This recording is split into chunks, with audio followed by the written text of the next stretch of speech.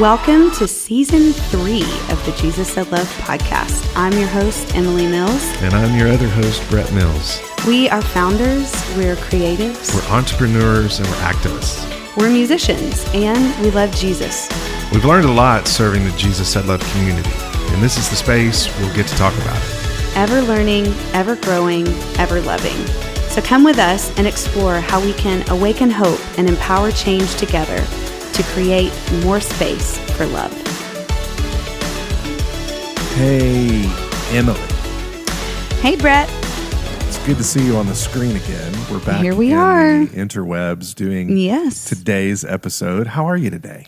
I am super excited. I'm going to be honest. I binged, we're still in between houses right now. So we're floating from like hotel to Airbnb, and then we have to be out of this one and into a next one. Well, and I think we should say really, really quickly, because we don't want to be assumptive that all of our listeners follow our Instagram. We will talk about this probably at some point. But a month ago, we had a fire in our home. Yes. And so we have been displaced, and and we're spared, and we're grateful, and we have insurance, and we know that that is a luxury, and a privilege, and we are so we have grateful. Had amazing people who have really loved us good restoration, really awesome community giving us meals. I'm very well fed. Not that I needed it after COVID. And we don't want enchiladas ever again. Homemade enchiladas, don't bring them to our home. I've had so much pasta and enchiladas. I'm like, man, those were my favorite foods. I need juice now. We probably should do an episode on what not to bring to people. Like, if you're in the thing of the meal train world and you're bringing meals to a new mom, or, somebody whose family member passed away, or somebody who's been displaced by a fire, we should do an episode on what not to bring.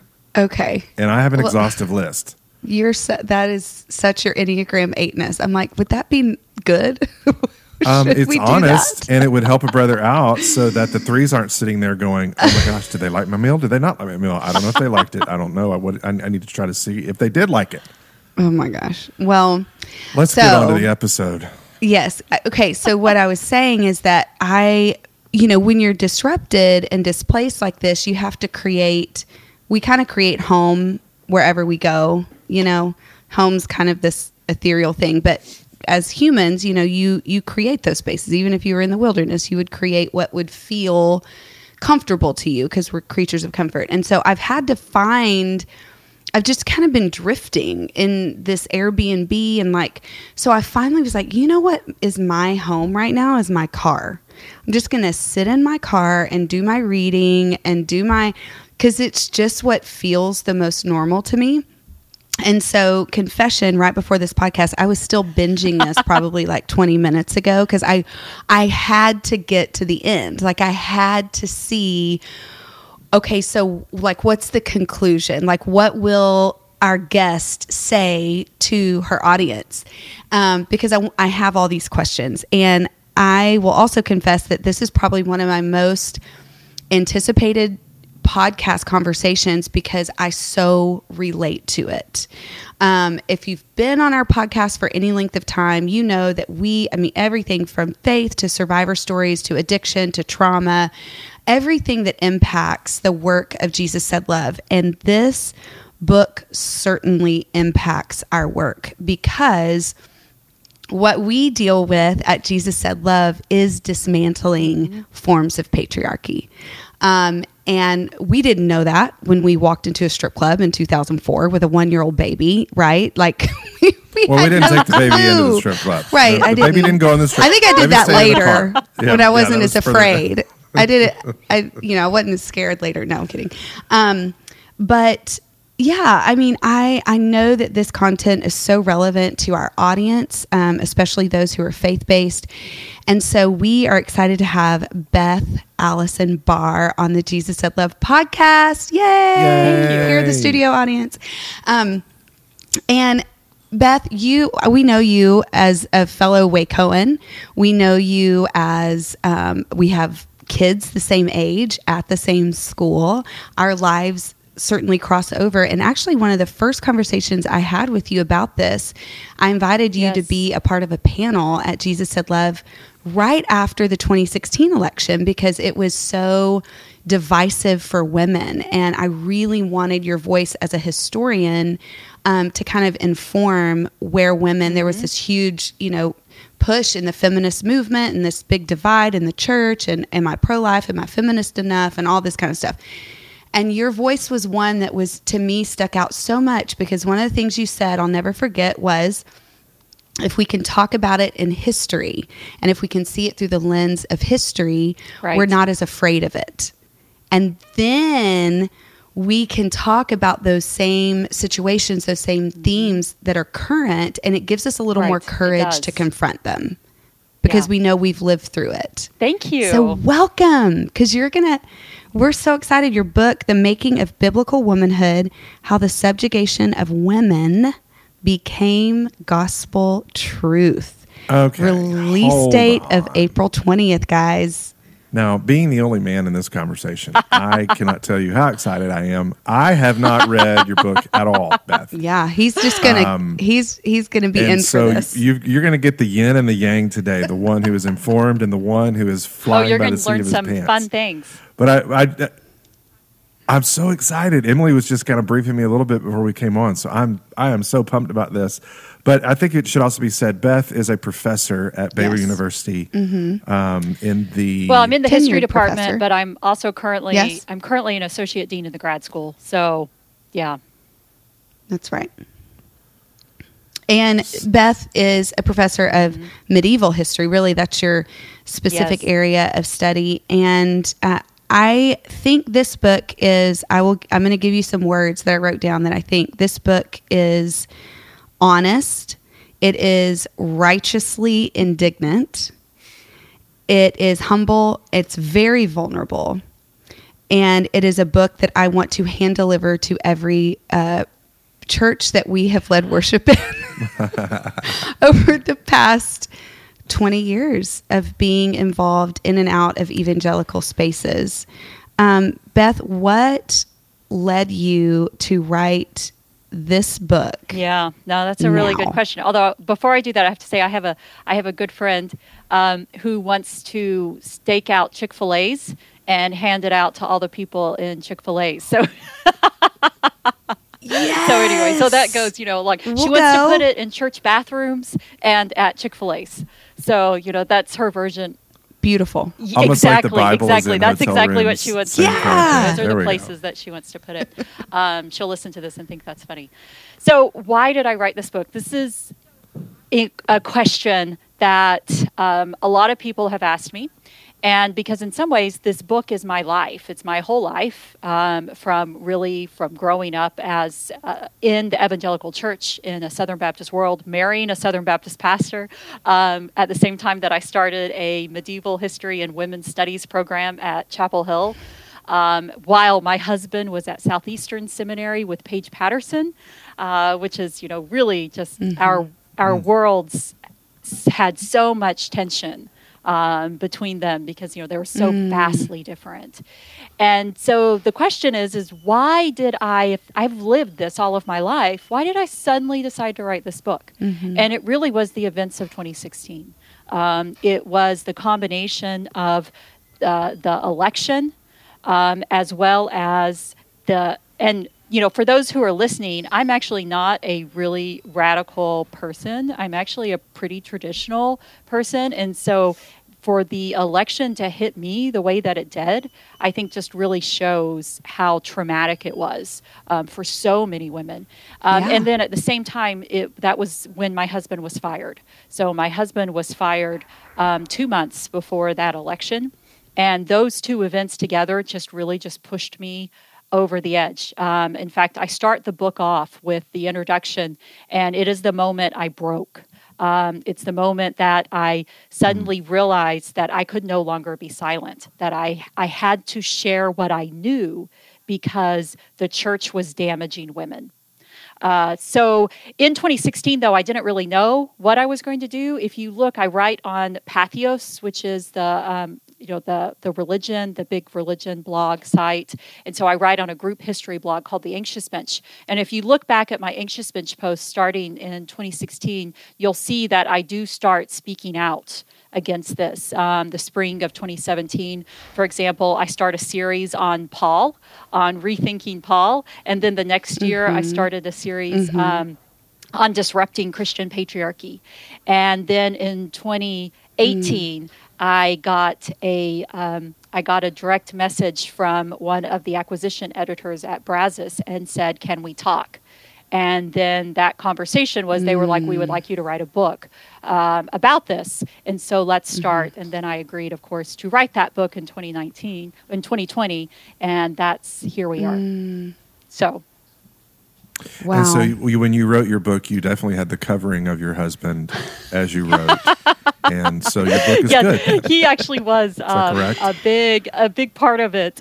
In fact, when he finally read through the whole thing, because he wrote discussion questions for me for churches, because I'm really bad at writing discussion questions, which I should be better, but I'm not. So he wrote them for me. And as he was reading through it, finally reading through it, he kept saying, "Well, why didn't you tell this story? I thought you were going to tell this story." And I'm like, "It got cut, okay?" It's like we couldn't tell everything. Yeah. So anyway, there's a lot more we could have told. Well, right. Well, you tell a lot, but what I appreciate about it is that it is vulnerable, but it's and it is, like I said, righteously indignant. I mean, there really is a righteous anger there, but you're not harboring. I don't get the sense that there's this arrogant or mean-spiritedness about it. You're just simply coming from it from a place that's saying, this is my understanding of history. This is my understanding of Scripture and history. Here's my understanding of experiential wisdom and what I've gone through. And here's how the two of those things, cross over. This is wrong. I mean, it's really just drawing conclusions. And so I think for me, as somebody who appreciates truth telling, it is very hard for me to understand when, even in the kindest way, you are just trying to present truth, how deeply offensive it is to some individuals. I mean, this book is disruptive to some who want to hang on to idols or to ideologies that are just incorrect. No, that's another point. I didn't tell this story in the book, but when it first happened, I was really in shock. In fact, when y'all had me on that first panel, I was still pretty much in shock. I was still sort of in trauma mode at that time. Yeah. And for our yes. And for our listeners, did you already, I had to go get the doorbell was knocking, but did you explain that there was a departure in your church's yes, that my husband, job? Did you explain and my that? husband got fired. There were a lot of things kind of in that, but the trigger was when when we tried to get a woman to teach youth Sunday school.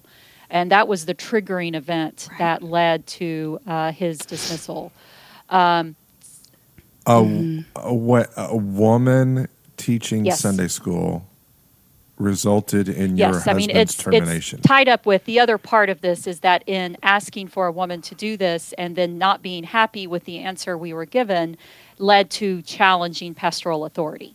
And so that was, those things led to him being fired in a pretty difficult way, especially because we couldn't tell anyone why for a long time, and that was just we were silenced, and that is really, really difficult.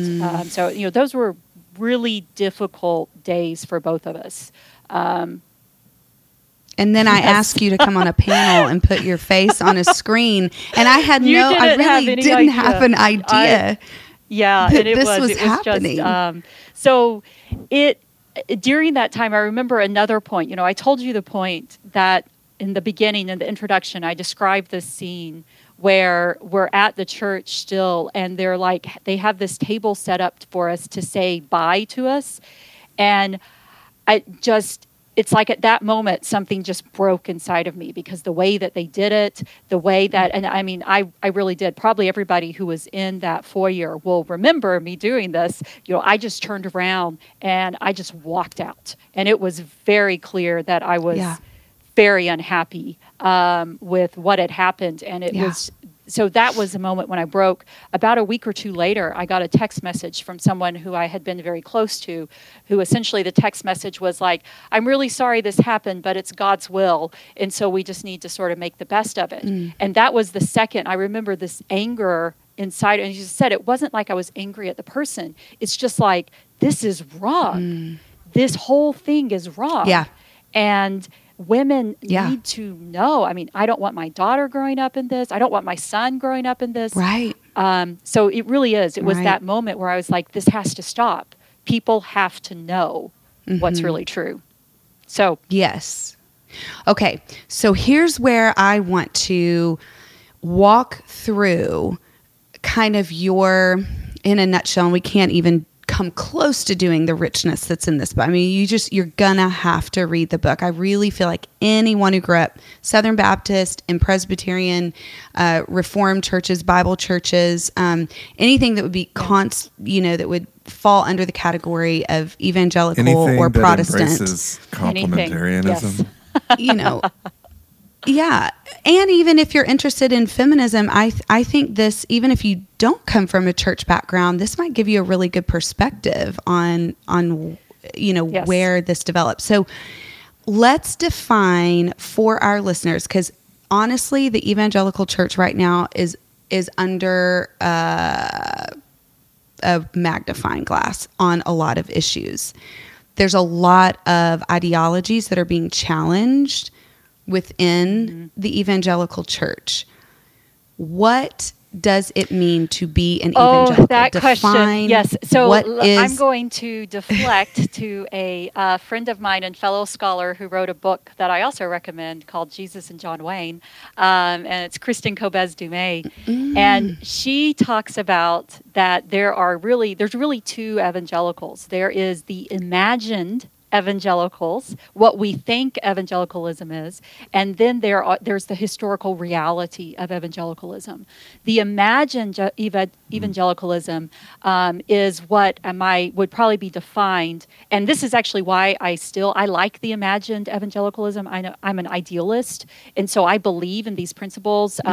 All of my students know, it's sort of defined by what we call the Bebington Quadrilateral, which is a scholarly whole thing. But it's people whose beliefs focus on the crucifixion and the resurrection of Jesus, on the truth of the Bible, and sharing what they know about the gospel, Jesus, in a evangelistic, missionary way. We are supposed to tell other people about the love of Christ, and very much focusing too on this, that the Bible is the sole source for authority. So that's idealistically is what evangelical is.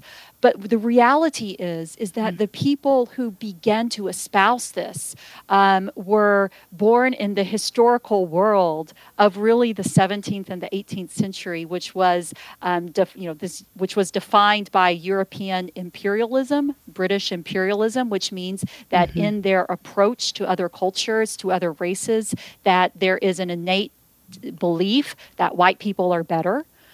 So evangelicalism has roots in this imperial attitude, which is also connected to white supremacy. We don't like to talk about that, but it is. And this is why the Southern Baptist denomination was founded, because they didn't want to give up slavery. I mean, and so you can see this imperial attitude coming out.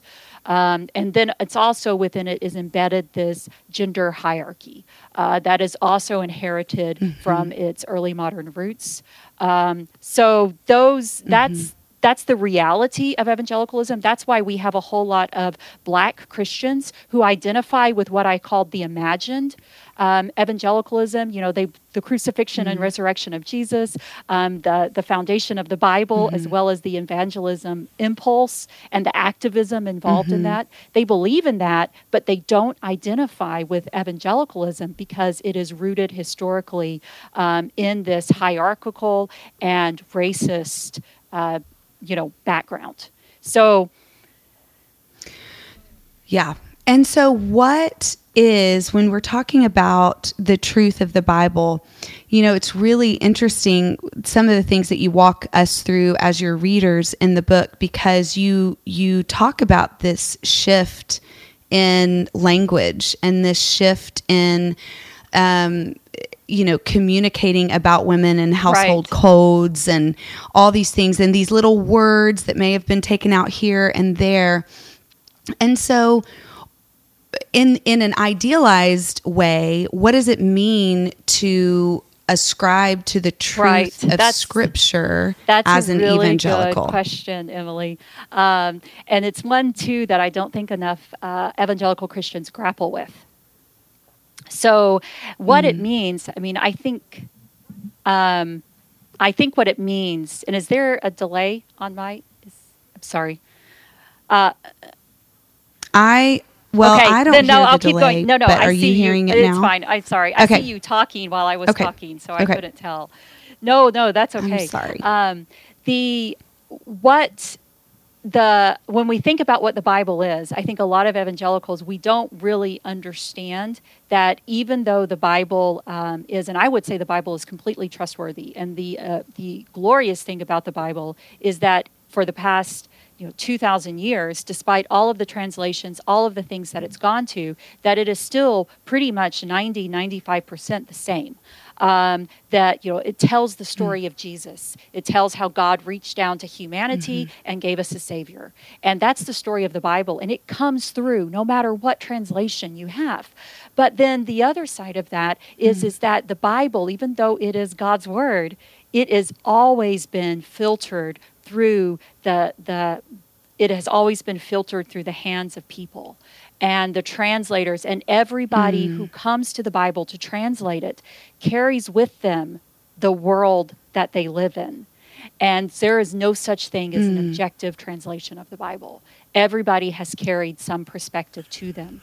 And the two most common, the two most popular translations of the Bible today are the KJV and then the growing ESV, the English Standard Version. And both of these translations and all of the reiterations that came from the English Bible were translated in a world that excluded women from language and that could not conceive of women as being leaders in the church. And so they wrote women out of leadership in the church. But Beth, hold on. It is the inspired, infallible Word of God. You forgot inerrant. Hello, Mr. Southern Baptist boy. Yes, you forgot the most important politically charged word. That's no, I do. Yeah. I do say that kind of tongue in cheek, but I also think in my own journey of realizing, whoa, I've been taught a bill of goods that maybe isn't quite as accurate as God set out for it to be. How do you help someone reconcile who's been taught their whole life, hey, this book in your hand? Like, I remember growing up, like, if the Bible fell off the table in Sunday school, somebody was getting in trouble because that was the Word of God. And I'm like, it's just a book that we bought at the bookstore. Yeah, I have a lot. There's a lot. As I said, on the one hand, I do firmly believe throughout this whole process in my life, I have never doubted my faith. And part of that is because I'm not afraid to ask questions. I think God can always take our questions, and I'm not afraid. And I have never asked a question that made me doubt my belief in the story of the Bible and the salvation of Jesus. What I have come to doubt, however, is the way that we interpret certain passages. As a historian, you cannot remove the translation from the historical circumstances that translated it, or even the historical circumstances in which it was created. And one of the beautiful things I think about the Bible, and I think God did this on purpose, is that when he gave us his word, he gave it through people who wrote it down. And he allowed those people to express their own personalities. And this is why the four gospels are all different. They're all told from four different perspectives.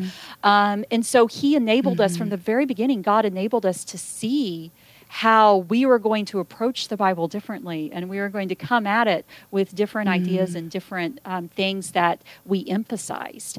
So I don't think this bothers God, but this bothers us. We have, as humans, we are so, especially 21st century Americans, we fear uncertainty.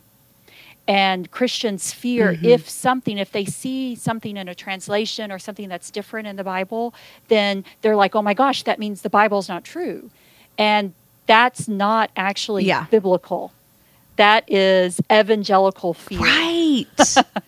And so, in fact, right. I was told one time, if you can't believe Genesis 1 through 9, you can't believe 1 through any of the 3, I Bible. thought. Or No, it was something. 1 through 9. Oh, okay. well, 1 through 9. Then the rest of it, you can't believe any the of it. problem with that is not that you can't believe Genesis 1 through 9. It's just that the people who say that say you have to believe Genesis 1 through 9 the way they believe it. And if you don't believe it their way, then you don't believe in the Bible. And so that's actually the problem. It's inerrancy. And that's why I have a trouble with the word inerrancy. On the one hand, I totally believe the Bible is completely trustworthy. As I said, there's nothing in the Bible that makes me doubt my faith or that I have trouble, really trouble with. I have a lot of questions, but they don't trouble me. But but inerrancy comes with it that you have to interpret the Bible a certain way. And if you don't interpret it that way, then you are outside the bounds of orthodoxy. So, yeah. That is a Okay, liberating Beth. sentence. Yeah, and this is the hard part. So here we are in 2021 now, and we have an understanding in the evangelical church and in large sectors of Christian community that believe that female and quote biblical womanhood looks a certain way. How did we get there? Which is what your book lays out the case for.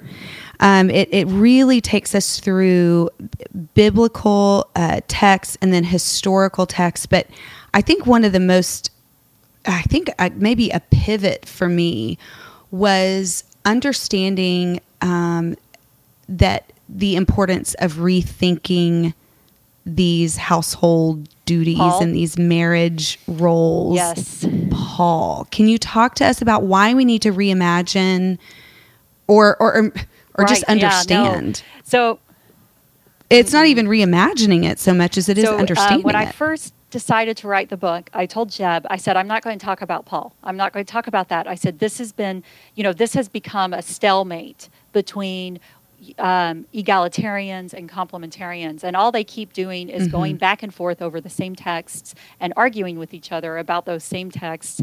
And I said, and the problem is that they're not, complementarians don't understand that the way they interpret the text, and even some egalitarians, that the way that they interpret the text is because of what they carry to the text. And so I said, until we unpack what they carry to the text, we're not going to be able to move that stalemate forward. So my original idea was to write the book to help people understand what they carried to the text that made us get in this gridlock. And Jeb was sitting at his computer and he was typing. He didn't even look at me. He just said, it's not going to work.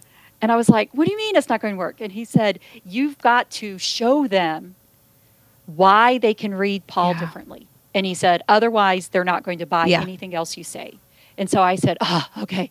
So I spent the Paul chapter and the Reformation chapter were the two that I drafted the most, that I spent the most time, rewriting and rewriting because they were the most critical pieces to my argument. And the Paul chapter, essentially what it is, and this is one of the reasons, is that I think I say it in the chapter somewhere, but there is so much sound scholarship. There is so much scholarship that we have had by sound Christian historians, not people who are trying to take out passages and say, oh, this actually wasn't in the Bible. None of that. Sound scholars who take the Bible and all that's in it and read it within its context. And their conclusion is that Paul and Beverly Gaventa, I think, says it really well. She says there is no grounding for complementarity here. It is something that we carried to the text. And a really good, if you look at Paul's entire message, what Paul is calling Christians to is freedom in Christ. Is we are free. We are free from the things that bound us in Roman culture. And this is what I argued about the household codes. And it's not really my argument. It's the argument I'm standing on the shoulders of all of these biblical scholars. It's even something, Rachel Held Evans actually went after this. And I know that her name, a lot of people in the evangelical world are very hostile to it. But, she was right about this. She was right. And the fact is that when you put the household codes, and I used her words because I just think they're really good. She says that essentially what Paul has done is given us a Jesus remix of the household codes. And so he's taken them. He's, essentially, this is what you're supposed to do, but in Christ, this is what we do. And in Christ, those household codes are dramatically different. And we're talking about wives be subject to your husband, slaves be subject to your masters, children obey your parents. The household codes, and they're repeated in several places throughout the New Testament. And one of the pieces, the historical pieces that really shows how we have misread these passages, when we interpret like Ephesians 5, when we say that this means that wives have to submit to their husbands, which is why we say it in our marriage, although I didn't say it even then, I didn't say it. Me either. But we took it out, but anyway, but the reason... I actually think I said I submit to God. We just both read the same. Did. We just both had the same vowels. So anyway, it was funny. But so the reason that we miss it, one of the pieces that really helps us understand that we've missed the point about those passages, if we think about the historical context of the early church, and in the Roman world and in the ancient world, the hierarchy between the head of household and the women and the children and the slaves was so much. I'm thinking of nuance. There's always nuance in this, so I'm just giving you broad brush. But the fact is that if there was an important text, it would have been given to the men of the household. It would have been given to the male household heads, whose then responsibility would have been to disseminate it to everyone else. But in the household codes we see in the New Testament, the text is given to all the people. And in fact, we know that the early early Christian church, they all met together. This is one of the things that was subversive about them, is women, lower class people, slaves, children, all met together. We see this tension in Romans, where we see the culturally important Gentile believers now mixing with these Jewish believers who are from the lower classes, and it causes tension between them. And Paul says, y'all stop it. We are one in Christ Jesus. And Paul's message is we are one in Christ Jesus over and over again. And so one of the things that I thought was interesting, too, that you bring up is that, so when we're reading that, because if you've been schooled in a good, Bible-believing church, as we would call it, if you have gone to a Bible-believing church and you've been in a youth retreat or you've been in a premarital counseling class, then you are read that scripture as Paul is saying as a command. Wives submit to your husband. But what you're proposing that scholars and historians say is that Paul wasn't writing it that way. He was basically saying, this is what the world says. But I say from Jesus, we see this. A really critical piece is the separation in Ephesians 5. The wives submit to your husband is connected to the verse above it, which we separate out. And it's submit to each other as to the Lord. And those actually go together. That is one sentence. And we separate it out. And what it does is it separates Paul's meaning. And Paul's, because what Paul's saying, he says, look, yes, in the Roman world, wives submit to their husbands, but in God's world, we submit to each other. We all submit to, this is our posture. And then he calls husbands to an even higher standard where he says, you know this, that you have authority in the Roman world, you have authority over your wives, but I call you to love your wives the way that Christ loves the church, which means giving your life for her. And this is often read in the context of evangelical, sort of like the servant leadership thing, but that's not Paul's point. Paul is essentially saying, in the Roman world, you have this authority of life and death. But in the world of Jesus, you're supposed to give your life up. And so he's being comparative. I mean, he's taking what's familiar to them. The household codes were background noise in the Roman world. Everybody knew them. Yeah. And so Paul is saying, look, here is what we do have to fit into the Roman world, but we're going to do it Jesus style. And the Jesus style is that we're going to bring everyone into this conversation, and that we are going to make sure that everyone is valued in this conversation, and we are going to make sure we understand the limits that we all submit to each other. That husbands, maybe you have this authority over your wives legally, but I'm calling you to love your wives and give your life up for them the way that Jesus did. And so, I mean, it's just dramatically different. It's dramatically different. And we miss it. This is so good. This is so good to hear, because here, confession. I have always struggled with Paul. I have been mad at him for many, many years, to the degree that I'll never forget being at a beach house in Galveston, Texas. I'm sitting next to a friend of mine who wrote his dissertation on one Pauline letter in seminary. And I said, you know what I've decided? I'm just not going to read Paul for a while. I'm going to take a break. I'm only going to read Jesus, because Jesus and Paul seem so contradictory when you read them the way that I was taught and ingrained to read him. He just sounds pissed off, and it's like, okay, he was a Jewish Pharisee. Well, now he's being a Christian Pharisee, and he's single, and he's mad about it, and he doesn't have sex, and he's just bound up in this, keeping women down. So he's pissed at women for some reason, and we can. So I've kind of so then I was like, well, just forget him. I'm not even going to listen to him. So to hear you bring this to the table is a complete game changer, because Paul, in fact, was bringing Jesus, who was radical, who did blow all these ideas up and included everyone.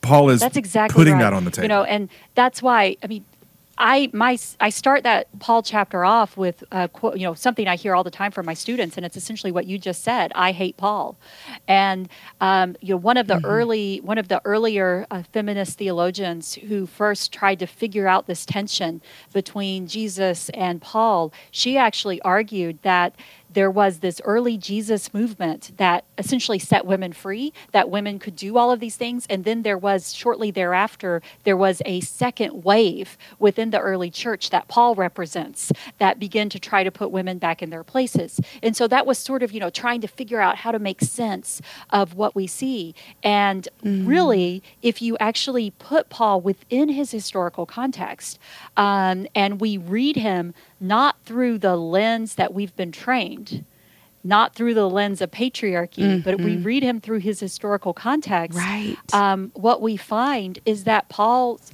teachings align with Jesus's teachings. And Paul, like Jesus, is setting women free. It's just a really good example of this is the one that I use in the text, which is 1 Corinthians, in the book, which is 1 Corinthians 14, where he says, women be silent. And many scholars, this is a text that we have forgotten how it's been interpreted. And many very good scholars in the 70s and the 80s they were like, hey, everyone, the reason Paul's saying women be silent and ask your husbands at home is because that's the Roman law. That's, it echoes everywhere in ancient texts. I quoted one of the instances of it, but it's not the only instance. It's all around. And this is an instance where Paul is quoting this. He's saying, women be silent. This is what you hear. And then after it, in the text, there's this particle. It says, what? Or did the word of God originate with you? And what these scholars have said, this is another instance where Paul is quoting the world around him and then saying, what are y'all doing? Why are you dragging your pagan world, your Roman world, back into the world of Jesus. Okay, so this is important because what you make the case for is that patriarchy and hierarchy Yes, is exactly worldly. And so it is not representing Jesus or Christian faith or the origin of God's heart and God's intention for humanity for us to ascribe Exactly right. to patriarchy. That's exactly what I'm arguing. That is not what's being taught, Beth. I know. I stand here as I know a you know. survivor of the worst of complementarianism. And since you made it to the end of my book, you know what that is. So, Yes. and that's really why I wrote this book. I didn't write it to validate what happened to us. I didn't write it for anger or to try to get revenge. I wrote it because this has to stop. This is not Christian, and it damages people. It damages the very people. It damages our witness. It damages our daughters to grow up thinking this. And it damages our sons to think that they are innately made above someone else. I mean, that's what patriarchy is. It says that simply because of how you're born, some people are better than other people. And that's racism too. Yes. Well, I mean, let's talk about modesty. I mean, Yes, so I've you gone talk on this. about- I've gone Talk on about this that, tangent. I've gone on this tangent so many times on this podcast and in other series. But the fact that at church camp, girls have to wear one piece and a T-shirt, and guys can strut around in whatever the hell they want to, and the assumption is girls don't lust. And that guys do, and because guys do, it's the girl's fault, and it's the girl's responsibility to keep. Well, that sounds like another religion. It does, doesn't I'm not it, Brett? mistaken. Sounds like Okay, but Beth, tell us, before we go there, tell us the story. We've given our listeners lots of information. I want you to take us into that story of modesty when you're the church counselor. Give us the I'll snippet give you a of little the bit. story. And I have actually a lot of these stories. I was trying to tell ones that were distant enough in the past. So this one's kind of distant in my past when I was pretty young as a pastor's wife. And we went to a unnamed church camp. We only ever went to it once. And it was, and it had sort of it was going through a moment where it was clamping down on sort of these purity regulations and modesty regulations about what women were supposed to wear. And we had several girls in that youth group, and, two of them in particular were extremely beautiful girls. I mean, they really were beautiful girls. And by all, standards of American sort of thing. Right. So, and it was really hot at this youth camp, we could think. And almost all of our girls, they brought tank tops. And some of them had like the spaghetti strap tank tops that they also wore the special bras that were made to wear with spaghetti. I mean, y'all know, y'all have daughters. So, the spaghetti strap bras so that it all kind of blends together. So they had those. There wasn't anything, it wasn't showing anything, they were showing their shoulders was essentially what it is. And I got into this battle with the leaders of that youth camp. And Jeb can kind of attest because I really did. I almost got us kicked out, I think, of this youth camp because I was so angry that they were telling those girls that they couldn't wear those. They told them that they couldn't wear them. And essentially, at the end of it, they finally told us that if the girls didn't cover up and wear T-shirts that covered their shoulders, that essentially we couldn't stay at the camp. And it just, And they delivered a box of extra large T-shirts to your door. Put these on. Here's a tunic. Insane. And I still remember sitting in that talk. It was I have all these moments in my life where I was silenced. And this was one of them where I was sitting. And I remember sitting there. And I was really young. I was in my early 20s. And so I'm sitting there. And I remember I had my head down because I couldn't look at them. And I was sitting on my hands as they're telling They're telling these girls, and they bring in one of the counselor's boyfriends to tell this, to say, gosh. when guys Shame. look at girls, that, they sometimes can't control what they think, and this is ungodly for them. So why don't you protect them by covering up your body? And don't you want to save yourself, your beauty for your husband? And so cover up. I mean, it's just, and I was just sitting there, with my hands underneath me, and I was so angry because I was like, this is telling these girls that it's their responsibility to control the sexual impulses of boys. And I was just like, that. I mean, that's wrong. It's dangerous. It leads to rape culture. Mm-hmm. Anyway, y'all know that. Yes. I don't have to tell you that. We do. Yes, we do know that. But we know that not just in ministry. We know that in Christian schools. I think that we've encountered that, and that's not necessarily private for us. I mean, we're a very vocal about what we're asking our women to do and what we're at. And so I think that the gift of Jesus Said Love has been that it's while I haven't spent my head in books, I've spent it in strip clubs and on the streets. The same conclusion can be drawn either way, whether we're looking and reading about history or whether we're having lived experiences with victims and people who have been disenfranchised and women who've been silenced over and over again. The same conclusion, right? Because the truth rises to the top. It does. The truth just rises to the top. And historically, too, what's crazy about this is that in every culture tries to control women's bodies. I mean, this is a historical constant. Everybody tries to control women's bodies. And they all come up with different things that are sexualized. And so we think about in ancient China, what became sexualized was women's feet. And this led to foot binding and all of this horrible, and so it's like, it doesn't really, the problem is not women's bodies.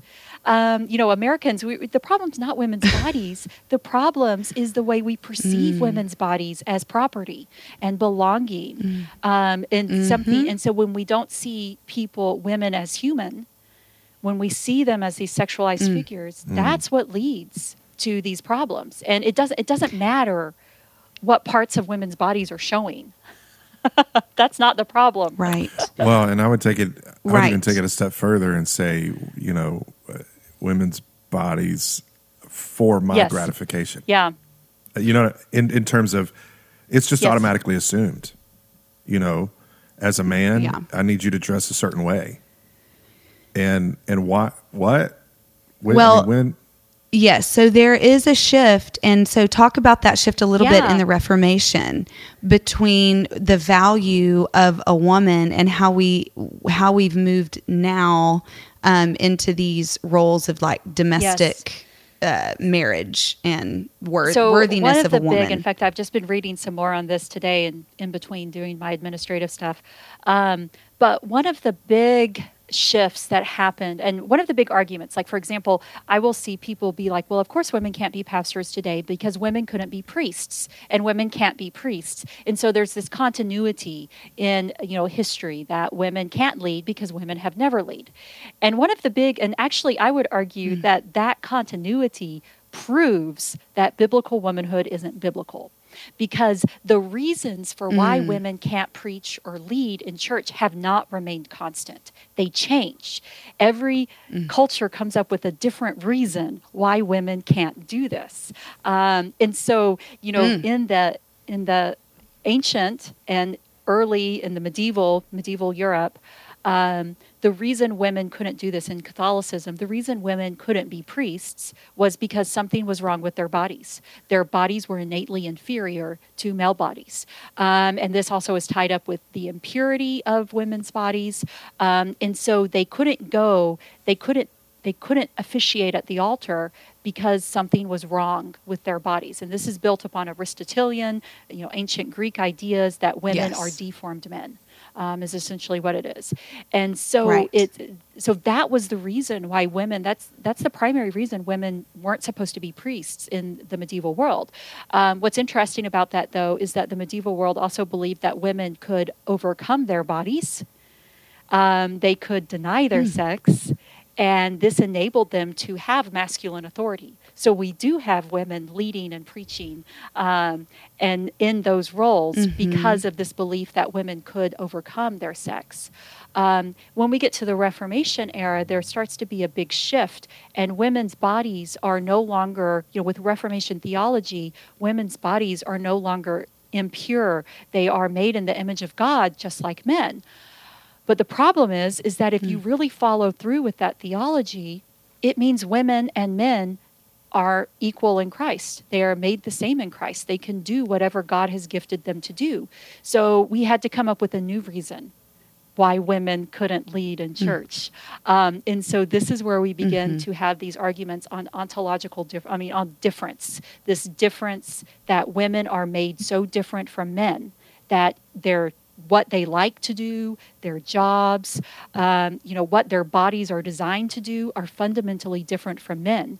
And so women are designed, and there even begin to be arguments in the Enlightenment world that women's brains were made differently, that women were designed for household and babies and caring for the home, and that they were intellectually unable to do things outside, political, legal thinking. I mean, if you watch any Jane Austen, we see she's fighting against this tension too, that says that women can't do these things. And so this leads to this idea that women belong in the home, that women are divinely made for the home, and men are divinely made for work.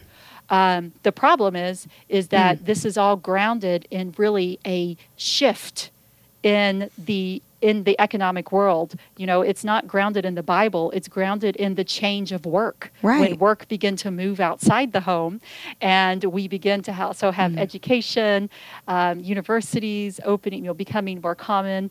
And so, this is where it's grounded. It's grounded in these historical shifts. It's not grounded in the Bible. It's also grounded in the continuity of patriarchy, which says that men are superior to women. So it's just the arguments about that change. I think it's also interesting that you bring up how women's chastity was, so important. And then along the Reformation, there's this, women are now these like enticing, adulterous, longing, and there's this like an interesting shift to now after the post-Reformation. It was like noble woman is married and she's bound to the home. Yeah. There's something about that intrigues me. I think moving from like we've even just like watched Bridgerton, which is just, I know, like historical fiction. It's not really, it's well, yeah.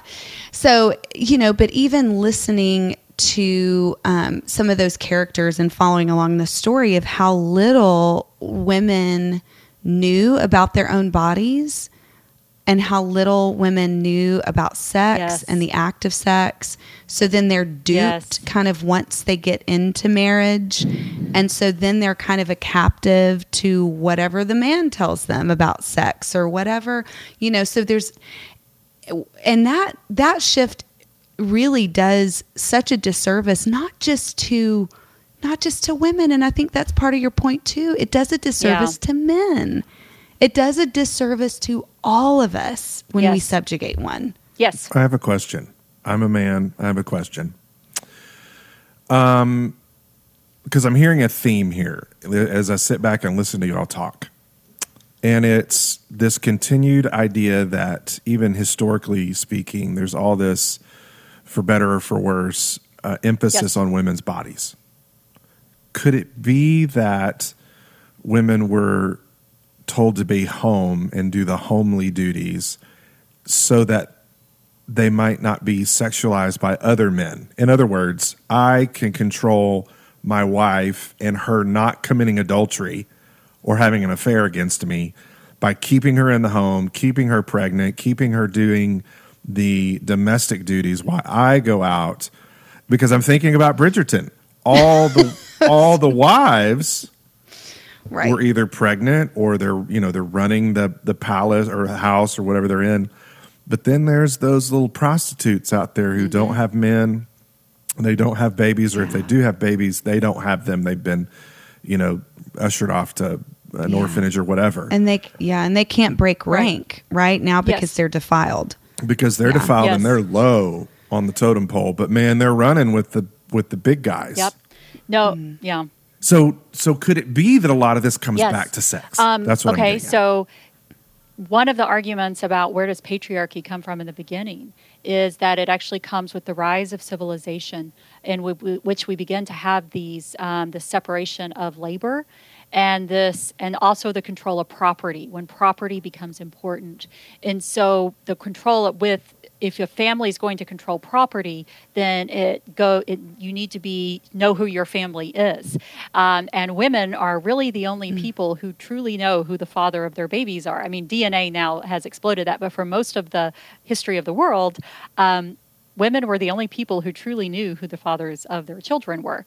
And so there's an anxiety. There is indeed this male anxiety to control women, to make sure that they know that they are the fathers of their children. And so this is definitely, and part of it with when we start to control property and pass property, is when we start to see women also being controlled. And so, so I think you do see this theme of controlling women and controlling women's bodies. And there's all sorts of different theories that we come up with for why we need to control women and control women's bodies. And that's essentially patriarchy. So, yes. Okay. Well, let me read as we're kind of nearing the end. This was something that was really important, I think. And I don't know if this is the right page, because I know this is a pre-release copy, so I don't know if this is going to be somewhere around page 150, 152, where you are beginning to discuss sanctifying subordination, of how the church really began to sanctify subordination. And you said, as we discussed during the Reformation era, the ideological touchstone of holiness changed. Instead of women finding holiness through virginity, they now found it in the marriage bed. Most sacred vessels were no longer the valiant men and women who rose above their sex to serve God. The most sacred institution was now the holy household. And then you say, patriarchy defined the lives of both medieval women and early modern women. But at some point across that great divide, patriarchy shape-shifted. What is what we're talking about, the shape-shifting nature of patriarchy, of how it changes and bends and subjugates women according to what the culture needs, which is why it's not biblical. I mean, that's clearly... Sorry about that. I told him not to. But which is why it is one of the, it's tied to history. The reasons that we come up with why women can't lead and why women can't teach and why women need to remain in the home. The reason that we do that is tied to the culture around us. I mean, we can very clearly see this. We can trace out these historical shifts. And while we often use biblical text to support it, the way we use biblical text changes across time. And so one of the things that I also point out, part of that shape shifting is it's across that early modern divide from the medieval world that we begin to see Paul being used to enforce the subordination of women. Medieval people knew Paul. They did sometimes quote the women be silent and the women not preach passages, but they didn't do it nearly as much as we do today. It very rarely appears in Middle English sermons that I read. I mean, it's crazy how little it appears. And when we actually do see it appear, we often see women responding to it, saying why it doesn't apply to them. And so it's actually really funny where women, and we also see many, theologians writing saying, okay, yes, this does apply to some women, but it actually only applies to wives. So as long as you're not married, you're not bound by Paul. So, I mean, it's very differently interpreted and not nearly as emphasized. And what we begin to see after the Reformation era is we begin to see this, full scale use of these Pauline passages to proclaim that the best women are married women under the authority of their husbands, which is also when we begin to see this the negative portrayals of single women. This is where we get the spinster and the old maid, sort of this idea that women who aren't married are not doing what God has called them to do. And this is definitely a very Protestant European idea that is not grounded in the Bible. It is grounded in the early modern world. So. Yeah, those single women need a covering. We don't have that covering, you got to get it in community or your church or something. I love the way when as you wrap the book, you say hierarchy gives birth to patriarchy, and patriarchy gives birth to the abuse of both sex and power. I mean, in a nutshell, here is why hierarchy and patriarchy are antithetical to the modeling of Jesus's life. That's exactly it. And it's just so, I think when you lay out all the evidence, I think that's what, with the spatterings of stories that I'm super familiar with and can relate to, but the laying out of the evidence, it's like you really are putting the language, and you've done a lot of hard work for a lot of us who don't spend our lives learning about medieval history.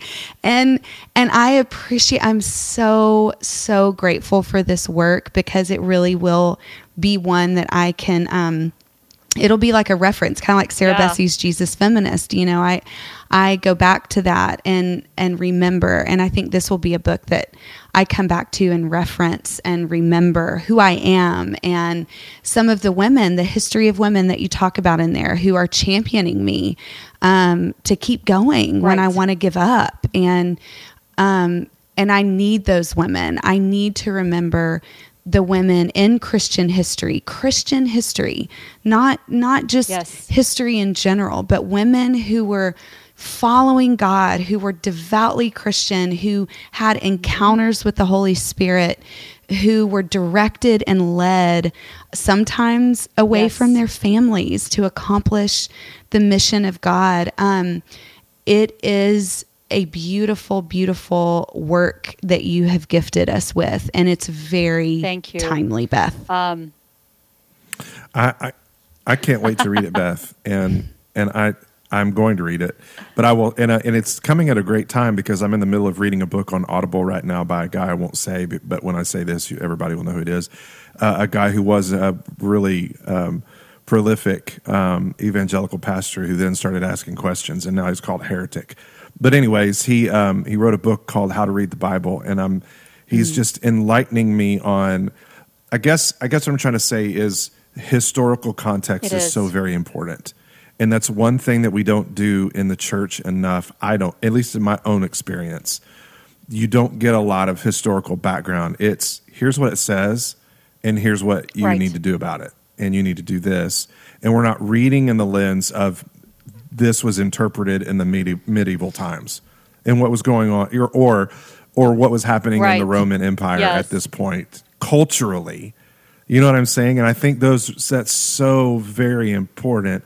And I'm excited to dig in your book, because I know that you bring that to the table. You're not just bringing some angsty abolitionist, raising the flag of feminine, that picture that makes everybody so frustrated. You're bringing historical context to an issue that matters. And I think you're saying, I'm tired of being kept down. And here's why. I mean, I think if you summed up my two major points in it, I think is, on the one hand, is that evangelical Christians are simply not taught the reality of our history. And the reality of our history is that women have always taught, led, preached, and even in the time of Jesus. And then the second, I think The second big point that I would like evangelical women to hear is, and men too, is that you can be faithful to the Bible and not believe in complementarianism. You are not outside the bounds of orthodoxy if you do not accept complementarianism. And I think that's something that I think the fear that complementarianism is the only way to interpret the biblical text is what keeps women from challenging it. And so I want them to hear that that is not biblical truth. Wow, this has been so good, and I do want to say this because we've used the word, but we have not defined it. Complementarianism, and we're not going to define it because we want you to do your homework and to go look it up if you don't know what it means. Polite patriarchy. It is a bit of a buzzword these days, but I do want to say this. I want to say this to my friends, particularly my male friends who might be sitting out there going, "Oh God," or maybe, hopefully, you made it to this point in the podcast where you would even hear this. But instead of getting mad. Or I would even say concerned. Oh my gosh, I'm concerned about Brett and Emily and their faith. I'm concerned about Beth and baby. They've been concerned about our faith. I know, but hold on. Let me finish. Don't get mad and don't get concerned, because I used to be the guy that got mad at people like me, and I would get so pissed at me. And I would be able to refute me with the best of them, and with slicing and piercing proof text of how I am heretical. And all I would ask you to do, if that's you, and you probably don't even know it's you, but I'm telling you, it's some of you out there. Don't get mad. Don't get concerned. Yes. Get curious. Yes. Just get curious. Because even in your curiosity, if it brings you back to the position you started with, great. Maybe you just won't be so mad about it. But get curious before you get mad. And I think maybe that might help us dialogue a little better. It might help us relate to each other a little better, and to not be against. Jesus is not about being against. He's about being with and for. So let's do that, and let's be curious in our efforts to do that. That's great. All right, I'm done. Hopefully people will listen and read and think. Beth, where can our listeners order this book, and how do they get it? April 20th, I think, is what you said April is the release 20th date. Is the release date. Just in time for right. Well, order it before. Gosh, it's coming up. It can be ordered anywhere now, actually. So you can find it. In fact, Fableds, you can pre-order it from Fabled for us people in Waco. Yay. So that's where I would say first to go to do it. You can also order it straight from the Baker bookstore, but also from Amazon and Target and Walmart and Barnes & Noble, and really anywhere that you can find it now. So if people want to find more of your writing, how can they get in touch with your blog post? It's the Anxious Bench. On Patheos, and if you just type in my name, Beth Allison Barr, Anxious Bench, you'll immediately go to my page, and you'll be able to see my posts that I've had, and pull them up. And as I said, there's a history in those. You can see my argument building throughout my posts. I love it. Well, we need your voice, and I know that birthing a book is not an easy labor process, and so thank you for your diligence and your fortitude to complete the work, and I'm really, really hopeful. Like I said, I'm going to be ordering a few more copies and sending this out to just several friends and also church leaders that I think could be really, really helpful. Thanks, y'all. Thanks I'm for grateful. having me on, and thank you for letting me be a part of supporting your work. So, thanks, Beth. We'll see you around the carpool line.